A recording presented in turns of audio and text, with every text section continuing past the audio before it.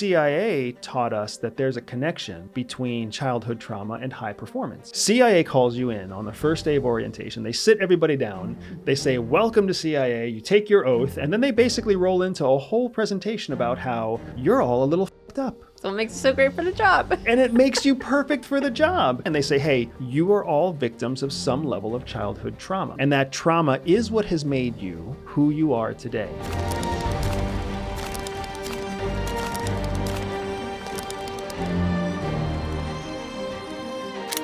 I just had an awesome weekend at space camp with our son. Yeah. I had no idea it was going to be so much fun. Really? Well, space camp. Well, I'm not even talking about space camp. The space camp was cool, but the time with him, like the one-on-one time with our son was amazing. Yeah. I mean, we left on Wednesday. We had 2 days in Huntsville, Alabama, just the two of us. And then we had 2 days camping at the Huntsville, Alabama Space and Rocket Center for 2 full days. And that was also awesome. But man, that was 4 days and 4 airplane rides. And like, it was just amazing to be with him uninterrupted for that time. Yeah. Yeah. And I don't know that you've had that before. I had it last year. I sent the kids to different camps, just experimenting. And so I know I had 1 week with Cena alone, but this was the first time I've been with Eli alone. And I was actually a little bit scared to be alone with our 6-year-old. I'm not surprised to hear that because you guys have an interesting relationship. Yeah. I don't really understand sometimes how you view your relationship with the kids, and especially not with our daughter, our youngest. Yeah. Because both of you have like chili pepper tempers. Yeah. So what was it like for you? Because I can tell you full on, my time with our son, my time with Cena was amazing. Yeah. What was it like with Eli? So on the first day, actually, she voiced what I had been concerned about the last few weeks, where she had like halfway through the day, she was like, Mom, and she's 6, right? Mom, I didn't really know if I would have fun with you. I was like, oh, I was like, why is that, baby? And she's like, I didn't think we would get along. And I was like, oh, and that's exactly what I'd been thinking. Like, what if we don't get along? Because normally we're butting heads, right? Our tempers clash, or like we're just like 2 rams all the time. Right. But being alone with her was amazing because I realized what happens is she's a different age and a different temperament. She needs a different level of engagement than our son does. Our son's just so much like me. Like, he wants to put on his audiobook and just go do his own thing. And I realized that especially because being with him for 4 days, I felt like I was with you. I felt like I was with the best parts of you and the best parts of me. Yeah. Because he really is a mix of both of us. But it was really easy for me to be around him because I was like, oh, I know how to be around your mom. Yeah. So I know how to be around you. I can tell when you need quiet time. I can tell when you need space away. I can tell when you need, a word of encouragement. Yeah. So I was concerned because our daughter I felt like our daughter needed like constant engagement. And I'm an introvert. And so I was like, what am I going to get space? But it turned out that she just needs engagement. She wants to know that you're there with her. She had this whole thing, like we went and got mani-pedis together. She had this whole thing about being twinsies and, doing things together. But when we weren't doing things together, she would put on her audiobook and then go do her own thing. And I had a quiet house and it was amazing. And I found that without the distraction and the overwhelm of having more people in the house and of having other things to do, because I also chose not to work when I was with her. So I got to spend really just quality time focused on her. I was so much more patient. She was so much more pleasantly engaging. I didn't get yelled at once in 4 days. I mean, that's a record, And she yells. She yells. She yells a lot. Yeah. She yells a lot, and I'm realizing that, I've suspected that she yells to compete. Yes. Because she's 6, her brother's 10. So if she wants to be heard over him, because he just goes on he'll just talk. He'll talk about his day. He'll talk about his ideas. He'll just talk. And the only way she can be heard is to yell over him. Yeah. And then he's also kind of a sensitive boy. So sometimes she'll yell like as a verbal way of punching him. Yeah. Like a verbal punch in the face. And I swear she does the same thing to you, that like you interpret her volume and it aggravates your, I mean, it seems to affect your anxiety. It makes your anxiety spike. It seems to affect your like emotions. When she's loud, it hurts you. Yeah. So it's interesting because I think our time kind of apart and then our solo time with the kids during this trip really gave us amazing reflection time because I was able to reflect on, why does she yell? How does it actually make me feel? Why does our son react the way he does to things? And, I didn't grow up in a house where we yelled. Yelling wasn't a thing you did. We lived in a one-story house. The rule was you walk over to talk to somebody.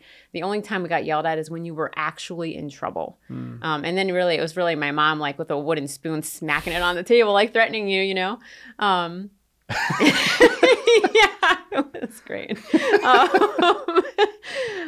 So the yelling really has been like a trigger for me. But I know that I also yell. Yeah. Yeah. When you lose your temper, when you lose your cool, you absolutely. It's like a volcano exploding. It is. Yeah. I mean, and it's always been that way with you. You've always been the person who's kind of slow to anger, but when you tip, it is that's it. Big mess. It's a big molten lava mess. Yeah. And I know it took me a little while to get used to that when we were dating. And then I think since we've been married, I've kind of learned how to bring you up to boil, but not make you boil over. Yeah. The kids don't know how to do that though. Yeah. And it's funny because, one of the things that I talked about with Sina when we were gone was asking him why he feels the need to be so apologetic. And we've talked about this. Yes. Because our son he has a tendency to over apologize. Yeah. For the last at least year, I've noticed this really serious over apologizing. Right. Which I do. Yep. And I know why I do it. Like I know, from my childhood why I am the way I am. But I was like, why is my son doing it? And I thought, well, maybe I'm modeling it. Right. But our daughter doesn't over apologize. Correct. And what we're talking about here is his answer to almost every challenge is, I'm sorry. Yep. Everything. If you say, hey, baby, can you, pick up your shoes? I'm sorry. Sorry. Yeah. Yes, I'll do it. Sorry. Yeah. Right. Please don't eat this, or please don't go there. Or can you please call me when you, sorry. Yes, sorry. Like it's just, it comes out so fast. And you're right. Yeah. Like you also do that. Yeah. And it's always been kind of aggravating to me because I'm not correcting you. Right. I'm not saying that you've done anything wrong. I am literally just sometimes asking for a favor, sometimes just challenging your point of view, right? Probing for a little bit more, right? Tell me why you want to go see the new Sonic movie. Yeah. Sorry, Dad. I really think, I would like to know why you want to see the Sonic movie. There's no apology needed. Right. Right. And that's the key is there's no apology needed. You're apologizing for something that requires no apology. And then I started reading about, my concern was what is behind that? Yeah. I'm sorry, right? Because how did it happen for you? You said that why you do it? Why do you do it? Well, for me, I grew up in a household where, my mother ruled the house, and, I just remember there were little things like, B was for bad, right? I remember that my mom saying that, like, if you brought home a B from school, like, B is for bad. For real? Yes. B is for bad? And I was a high performer. Yeah. I was a high performer like throughout elementary school, and then middle school got harder because I started going into these advanced programs and the coursework got harder, and then my social life started to get in the way. But there was like a very high expectation of the way that you were supposed to be.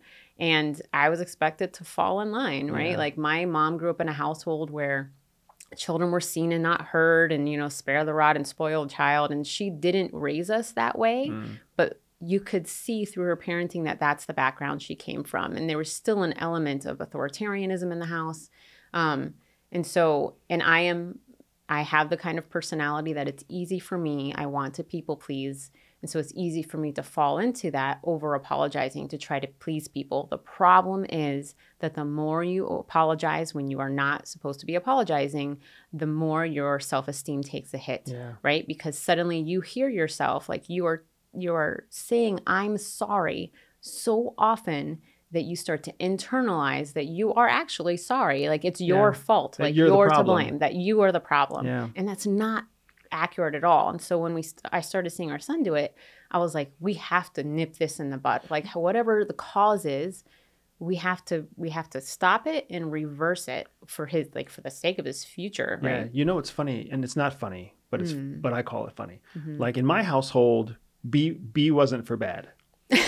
B wasn't anything that made people proud of you. Yeah. And my mom was someone I was always trying to make proud. Yeah. I was always trying to make my stepdad proud too. I mean, it was just, I don't think that guy, he was in his own world the whole time that we were kids, which I'm also starting to relate to as a parent. Yeah. Sometimes it's hard to like pull yourself out of your own world and recognize that your kids have their own world too. Yeah. But I mean, I spent a summer grounded because I brought home a C in math. Wow. I lost my whole summer because I brought home a C, and I'll never forget that. That was it was a hard lesson for me, right? Yeah. And then I grew up in a household where we were hit. I grew up in a household where I was hit. My sisters, my half sisters, sometimes had a different experience. But I mean, I was hit with hands. I was hit with leather belts. Yeah. I was hit with whatever people could get their hands on. I was scratched and clawed sometimes, right? Yeah. When we were in the car for a long road trip, if my mom couldn't grab something fast enough, she would just reach back and scratch me. Yeah. And your mom was raised in a household where everything was very competitive. Yeah, very competitive. Yeah. And there was, physical discipline. I think your stepdad's older than your mom. He's old school. Like, I think physical discipline, I'm guessing, was a part of his household too. Yeah. Well, and I think what I'm noticing here, and I mean, it wasn't necessarily like a therapist that helped us through this, but CIA taught us that there's a connection between childhood trauma and high performance. And it's a really humbling day when CIA calls you in. And that's how it works. CIA calls you in on the first day of orientation. They sit everybody down. They say, welcome to CIA. You take your oath. And then they basically roll into a whole presentation about how you're all a little fucked up. So it makes you so great for the job. And it makes you perfect for the job. And they kind of throw it in your face right away. And they say, hey, you are all victims of some level of childhood trauma. And that trauma is what has made you who you are today. And it's a powerful lesson to realize that childhood trauma, the stuff that makes our childhood so painful, is actually what makes us stronger and more resilient as adults. It's what makes us successful. For those people who have it, they know exactly what I'm talking about.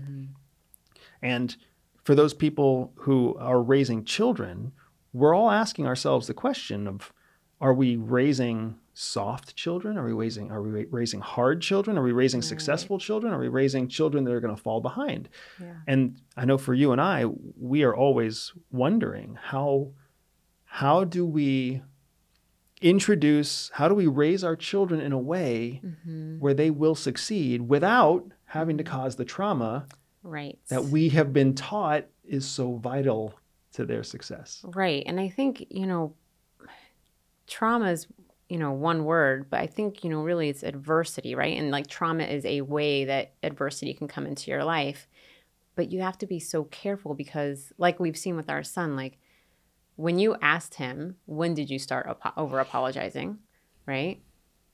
Yeah, he said he was about 7 years old. Yeah. It was so interesting because when I asked him, when do you start remembering saying you're sorry for everything? And he specifically, like almost instantly, he was like, I was about 6 or 7, which was only, 3 years ago? Yeah. And I was like, what happened when we were 6 or 7? I don't remember what happened that would what was the light switch? And I knew exactly what he was talking about because when he was 7 was when we moved back to Tampa from the UAE. It was during COVID and we had to leave. And we left our nanny. We left our whole lifestyle, our whole support network. And it was like right in the middle of the pandemic and everything was shut down. And so we had to we spent months just trying to catch a flight to get to America because they had repatriation flights that they would fly you just anywhere in the country.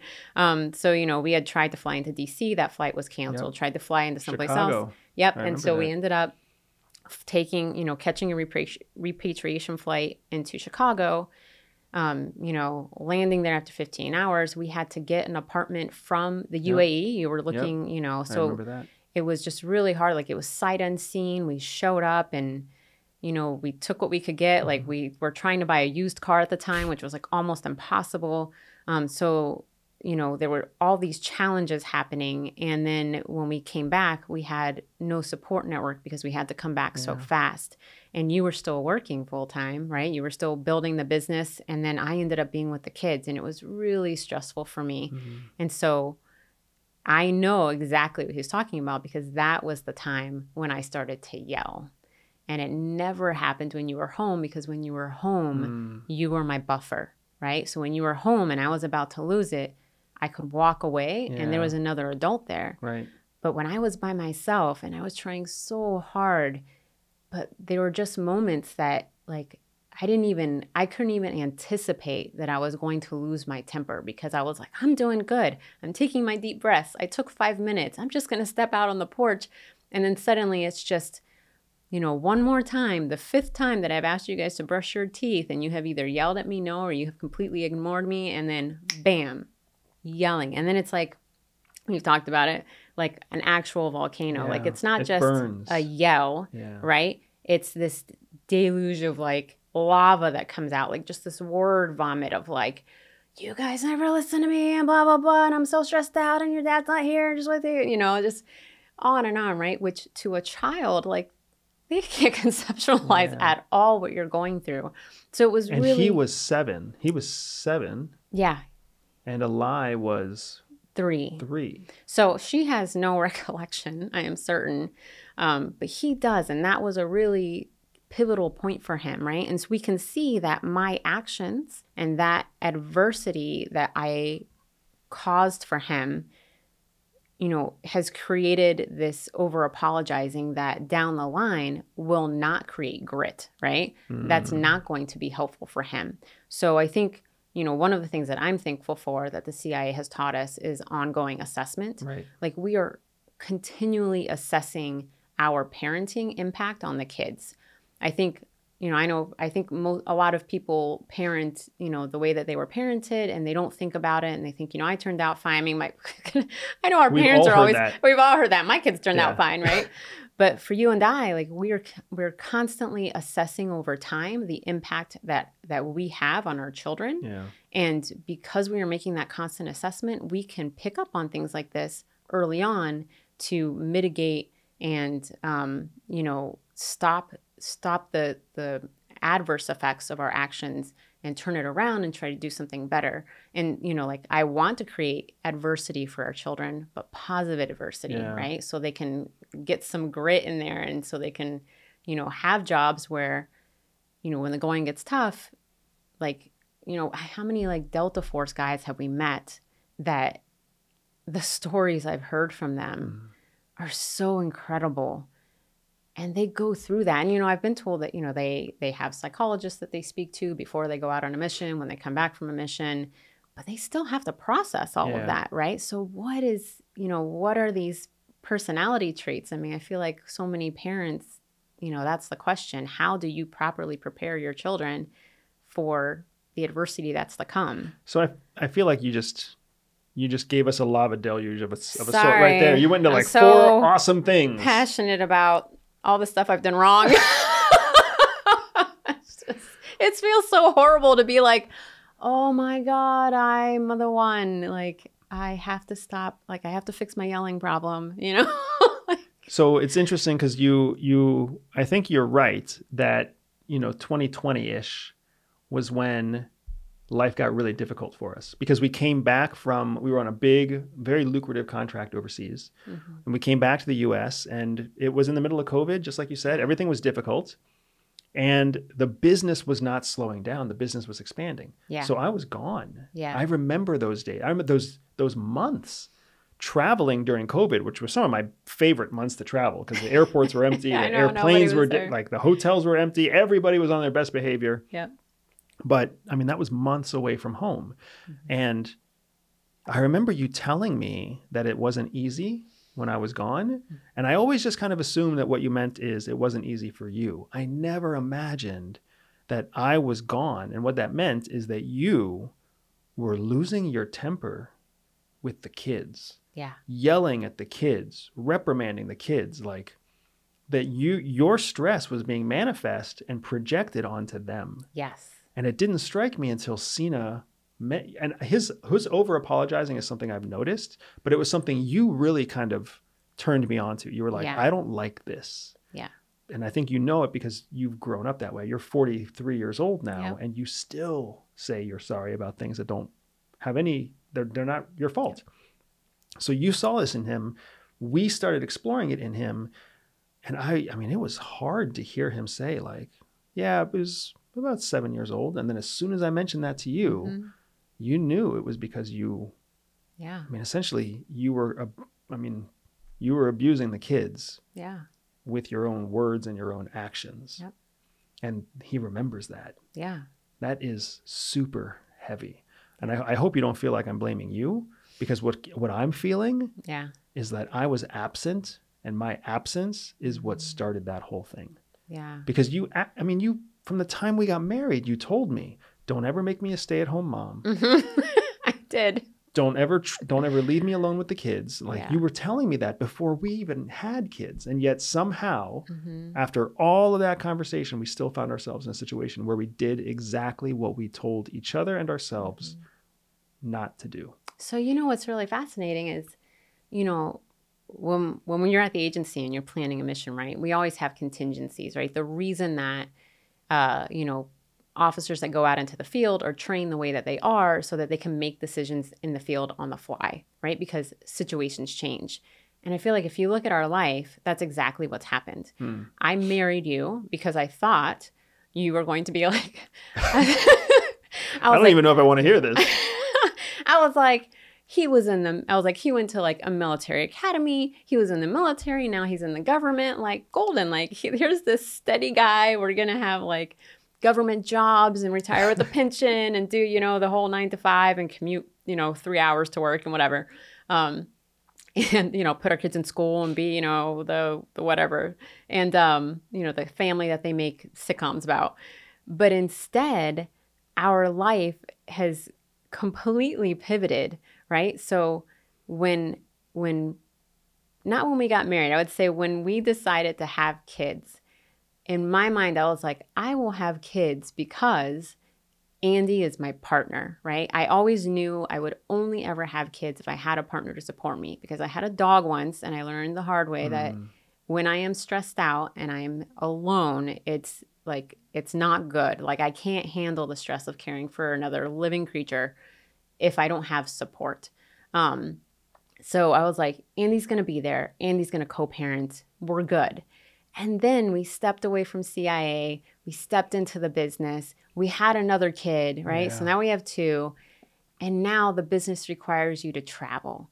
And now I'm alone with the kids. With 2 kids. With 2 kids. With 2 little creatures that depend on you. So I feel like now we're in like the portion of the mission where we got on the ground, right? The primary plan has failed. Yes, exactly. The alternate plan has failed. Exactly. And what is our contingency plan? Right.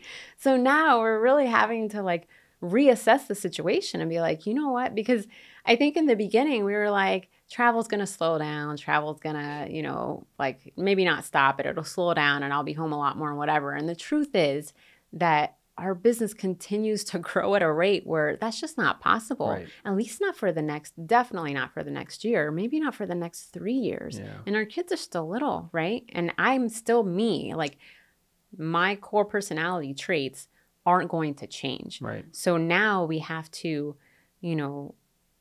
figure out how do we approach this mission of raising children while growing a business in a way that will make us successful, that will, make sure that the kids are successful, that we are successful. Like, how do we how do we do this now? Because it's not at all the way that we had originally planned it, but now we're in it. So we have to plan on the fly, right? Which I think the CIA gave us like really amazing training and skills to be able to do that. And what's interesting is the agency taught us that there's a connection between childhood trauma and high performance. Mm-hmm. And then we tried so hard not to cause trauma. Yeah.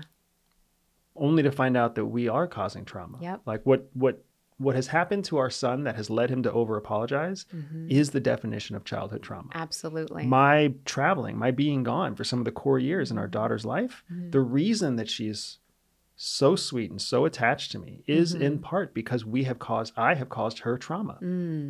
So even in our every effort not to cause trauma, right, we are causing trauma. Right. And we know that the trauma we cause will potentially lead to a high-performing adult in our children. So 2 questions. My first question is, now that you have kind of come to the realization that you have traumatized our son with your temper, how do you feel about that? I feel horrible. I feel like an absolutely horrible person. Even though you know that the trauma that you've given him is going to be what translates into part of his success in the future. I think it's only going to translate if I pivot now, right? Like I think if I were to continue down the path that I have, where when you leave, I try to be super mom and then it never works out because I am in no way a super mom. So if I continue down that path and let myself continue to have these explosions randomly where the kids can't predict and they don't understand, I think that type of trauma will be detrimental to them. I don't think it will lead to high performance and success.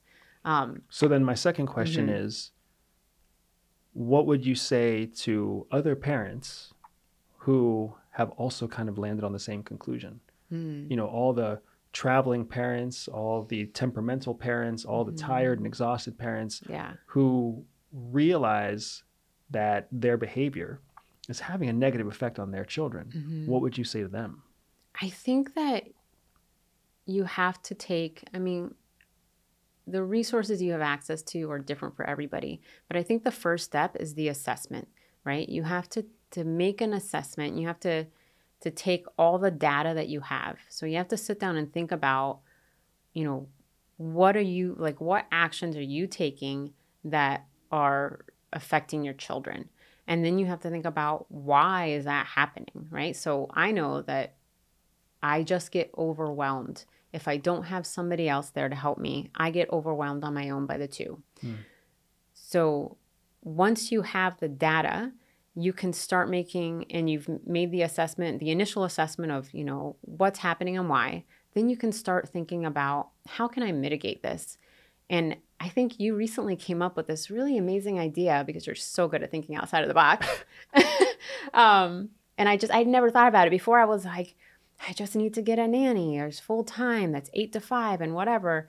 And then the other day you were like, maybe you should just get a cook because cooking for the kids really stresses me out. Essentially, what I thought of is that we've hired nannies. We've been hiring nannies for our children since 2019. Yeah. And it hasn't improved your temperament.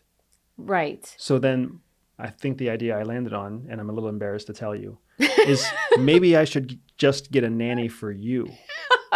Oh, that's not a...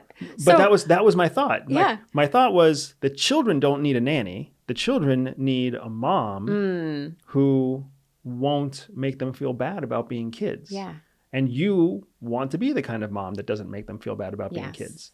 But the problem is that them being kids drains all of your assets, drains all of your resources. It drains your energy. It drains your time. And then it just compounds with all the complexities of being a mom. So my thought was, what can I do to basically support all the mom stuff that drains you? Yeah. All the cooking, all the cleaning, all the planning, all the organizing, right? The grocery shopping, yada, yada. I was like, if I could take that away from you, then theoretically, you still want to be a mom. You just don't want to be a stressed out mom. Yeah. And when I was a targeter, I think I've talked about, I loved targeting because it was so focused. I could just focus on one thing and go down the rabbit hole and be there for 8 hours. With the kids, nothing is focused, especially when you have two. Like everybody's asking you for something at the same time, all day. And so it's just overwhelmed for me. But once you had this idea, like once you voiced this idea of like, maybe you should get a cook, suddenly it opened up the floodgates of all this alternate solutions that we could do. Yeah. So we've thought about like, maybe we can get a cook. Maybe we can get a tutor. Maybe we can just have somebody come and, take the house cleaning off your hands. Maybe, I had the thought the other day, I was like, maybe I should hire somebody, a nanny, who covers the kids, not from 8 to 5, but from 12 to 8. Because in the morning, we have awesome energy with the kids. Like I love mornings with the kids. But that's that nighttime that I'm stressed out and I'm tired and I don't have the patience. So if I had somebody to take them from lunch to brushing their teeth and then I took them the rest of the way, like that would resolve a lot of my stressful hours with them, right? Like there's so many solutions. And I think, at the agency we do this too, where we'll have these brainstorming sessions where you just throw everything up on the board, right? You whiteboard it out, you put everything up there, and then you sit back and you think, you discuss like what can we actually do, right? But just put all that crazy stuff up there because maybe it'll work. Yeah, right? It was CIA that taught me that every good idea starts from a bad idea. Yeah. So you have to say your bad ideas. Yes. So that other people can take your bad ideas and brainstorm them into good ideas. Yeah, your crazy idea might not be that crazy. Seriously. It's all true. kinds, how many like operations have gone forward that started from an idea that at first you're like, that's nuts. But then you have something there. Yeah. And there's been plenty of ideas that have not gone well too. Yeah, that's why you put on a whiteboard first. Yeah, exactly.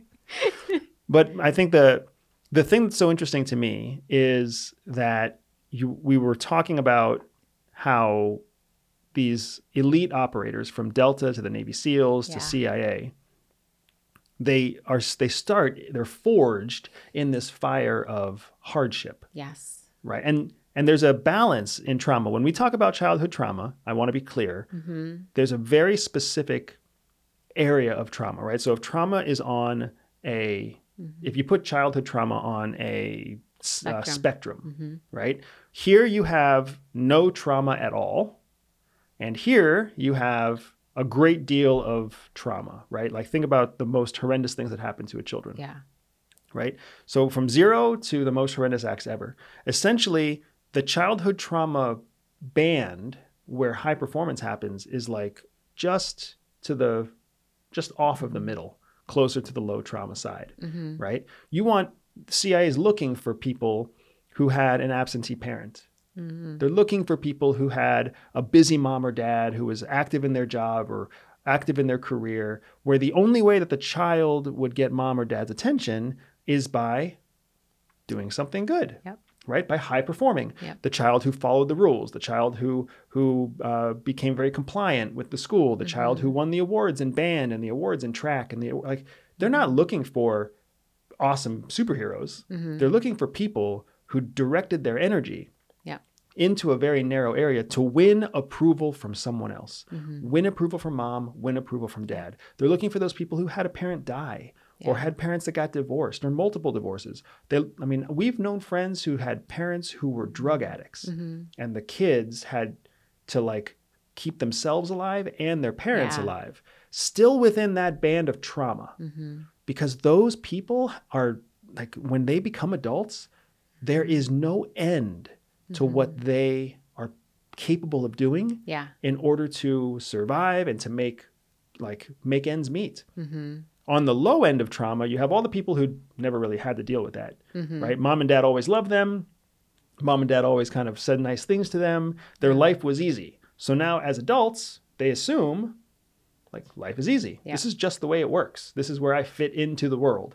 So I don't have to overachieve. I can just minimally achieve and that's the way it works. And then you've got the larger band of people who've had too much trauma. Yeah. Right? So much trauma that they've developed unhealthy coping mechanisms to deal with that trauma, or they've been like mentally or physically altered in some way. PTSD, some sort of, physical trauma that has brain injuries. That has made them not neurotypical. Yeah. So the band of high performance that's tied to childhood trauma is a very narrow band. And there's a ton of people who are in that band. And I think one of the things that's been most fascinating to me is when we come across those people in our lives and in our business. Because now that we have seen and worked beside elite operators who have become elite because of their childhood trauma, and we've seen how they've kind of accepted their trauma. For so long, we fight it, right? I remember when I used to complain about my dad beating me with a belt. Yeah. Now I'm kind of like, oh, it's a little fucked up, but I'm kind of glad he beat me with a belt. Like, I learned to respect a belt. Yeah. And I also learned that, like, you have to kind of grin and deal with it sometimes. Like, sometimes you just have to bear the pain to get to the other side of the finish line. There are so many people out there who have never been hit by their parents who have no idea what that's like. Well, maybe in the younger generations. I would say in our generation, I mean, there's 5 generations alive right now. Yeah. Right? That's crazy. Yeah. I guess there's always 5 generations alive, but to be the third oldest generation and see in the middle there. Yeah, right? We hire 2 generations below us. Yeah. The parents who raised us are 2 generations above us. Like, it's nuts to see all of it happening right now.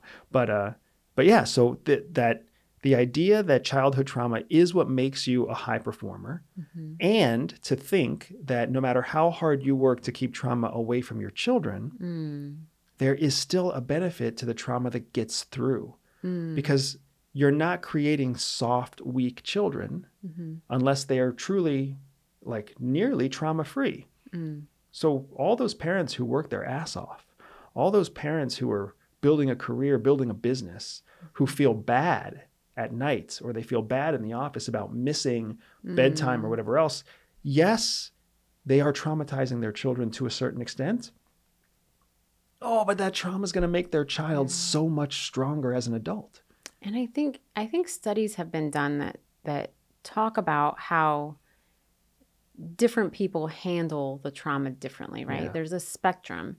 And so, government agencies and the military have the benefit of being able to choose the strongest, right? Or I don't know if the strongest is the right word, but they can put you through a battery to identify the optimal combination. Exactly. The people who have the personality, the temperament, the mental grit, whatever you want to call it, that helps them overcome the adversity and the trauma that they've faced in their life, right? Because by the time they get to the government level, they've spent, they're adults. They've spent their life and they have proven that they can do that, right? But when you're a parent and you're raising kids, you have to keep in mind too that your kid might not be that kid, right? Your kid might not be the kid who's going to make a good, who's going to be a part of the Delta Force, right? Like, it's just not everybody is that. Right. And so, it's important to, like we were talking about before, be assessing along the way the level and type of adversity that your kids are being exposed to, because your kid might be less tolerant, might have, less ability to overcome the same adversity that their sibling can, right? I mean, I hear about the stuff that you've gone through in your life, and I think to myself, I don't know that I would have come out the same way as you did. It's funny because the reason you said that part of the reason you married me was because you thought I was going to be this stable, predictable government employee. I was like, Andy's childhood was kind of messed up, but he's like perfect. Like, there's nothing wrong with Andy. For you. I was like, he's got no baggage. But when I married you, I was marrying you because you had this incredibly loving family. Yeah. Like, when I met you in your 20s, you weren't a kid anymore, right? And not only were you not a kid, you had achieved all the stuff that your mom slapping the table with her wooden spoon had told you to achieve. I had made it. Yeah, you had made it. You checked all the boxes. Yes, I did. And I was like, this woman is amazing, and her family is amazing. And it wasn't until I then married into your family and became a son in your family that then I started seeing the trauma for myself. Then I started seeing, like, oh, this family is ruled by your mom, and Like your dad has come to his own relationship with how that dominance works and seeing it, firsthand and feeling it firsthand from our wedding all the way through to like, how we raise our own kids. Like we're constantly questioned about the choices that we make with our kids too. Yeah. So it is really fascinating. But I want to make sure that we leave time to answer a question. I think we have a great question for today that came from one of our viewers. One of the comments recently asked us the question, how do you discipline your children? How do you discipline your own children? And there was some other context in the question, to make sure that it wasn't too much discipline or too little discipline, or making sure that one didn't feel like the other one was getting it easy and one was getting it too hard. But I love this question because thanks to you and thanks to your own experience being alone with your dog, and I remember some of the sad stories that you've told me about owning a dog when you were alone and single. You were very focused on this question of having a discipline strategy for the kids long before we even had kids. Yeah. So I kind of want to kick it to you. In your own words, how do we discipline our kids? So before we had kids and when we were pregnant with our first, we read a lot of books because I definitely wanted I wanted us to be on the same page. And I didn't want, what happens is when people are under stress, they revert to what they know. What they know, what they're they familiar know with. Is what their parents did to them. Exactly. And neither one of us wanted to do that. And so we read a bunch of books and decided on a strategy together. And so the way that we discipline our kids really is kind of through hugs. It's a great way of describing it. So there are, so we do, like raise our voice sometimes, like sternly and say, don't do that or stop doing that or whatever. Like in the moment, if we, I try not to raise my voice because if I raise my voice at all, then it might turn into a yell. So so you do a good job of like raising your voice to a level that gets their attention. I generally try to get close to them so they can hear me, and I get their attention by putting my hand on their arm or by, making sure they're making eye contact with me when I'm speaking to them. But then it flows into a physical contact, like touching their hand, touching their arm, their shoulder, even holding them, and then talking about whatever it is. Right. So you're talking, what you're describing is loving touches. Yes. And I want to make sure that it's clear because sometimes I feel like you talk and it's not very clear. Okay, please. I mean, that's why I married you. You're my translator. But I mean, what we practice is something that came from a book called Unconditional Parenting. And it's the idea that at all times, through any disciplinary effort we apply, we need to make sure the kids understand that they are loved unconditionally. Right. So we never want to discipline them in a way that makes them feel like we are taking our love away because they did something bad. Right. Instead, we're trying to always engage them. I love that word that you used earlier. We're trying to always engage them in a loving way to have a discussion about the choices that they made. Right. And we have that benefit because our kids are homeschool kids and they stay with us and they're around us all the time. Right.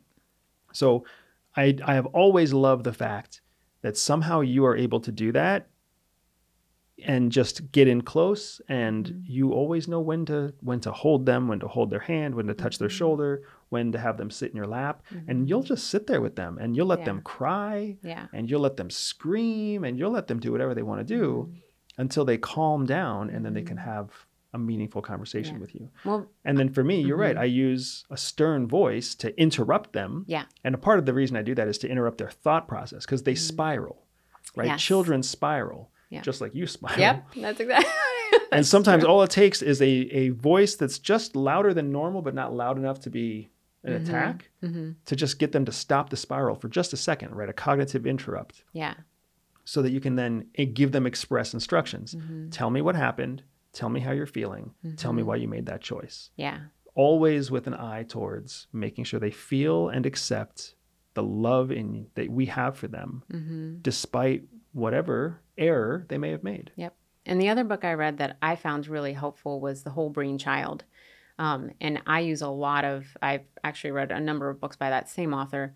And part of what's been helpful is it's helped me understand my own brain, and because I also have really big emotions. And so sometimes the verbal doesn't come right away. So, I've found with the kids, like when they are emotionally hijacked, you're not going to be able to ask them what's wrong. You have to wait for them to calm down, which is why we just hug and we hold each other and they just calm down, or we'll sing a song or just something to get everything to calm down, because I'm exactly the same way, and I would say, just because, we've talked about it, in this last hour, that when I yell at the kids, I am not disciplining them. My yelling at the kids is in no way, shape, or form me attempting to discipline them. Me yelling at the kids is me losing my temper. Yeah. Right? It is not the right thing to do, and it is very counterproductive, because then I end up spending the rest of the night, or the rest of, the next 2 hours walking that back, right? Reconnecting with them, apologizing, talking about what happened and why I exploded, right? So that's all the stuff we wish our parents would have done to us. Yes. There is so much value in apologizing to your children. It's so true. So much value. I make mistakes all the time, Yes. and I tell them, I'm sorry. I shouldn't have done this. I shouldn't have said this. Yep. This is what's happening in my life. Yes. This is what's happening with the business. This is what's happening with mommy. This is what's happening with me. Yes. My stomach doesn't feel good. My head doesn't feel good. Right. And I yelled at you and I shouldn't have. Or, right. I got lazy and I made a bad dinner, whatever it might be. Telling them what's really happening has been incredibly valuable. Yes. So one of the things that CIA taught us is that all adults are really just large children, right? Like adults behave just like children with 30 years of experience, right? But we're still children on the inside. And if you can understand the child inside each adult, you can essentially control the adult. Yeah.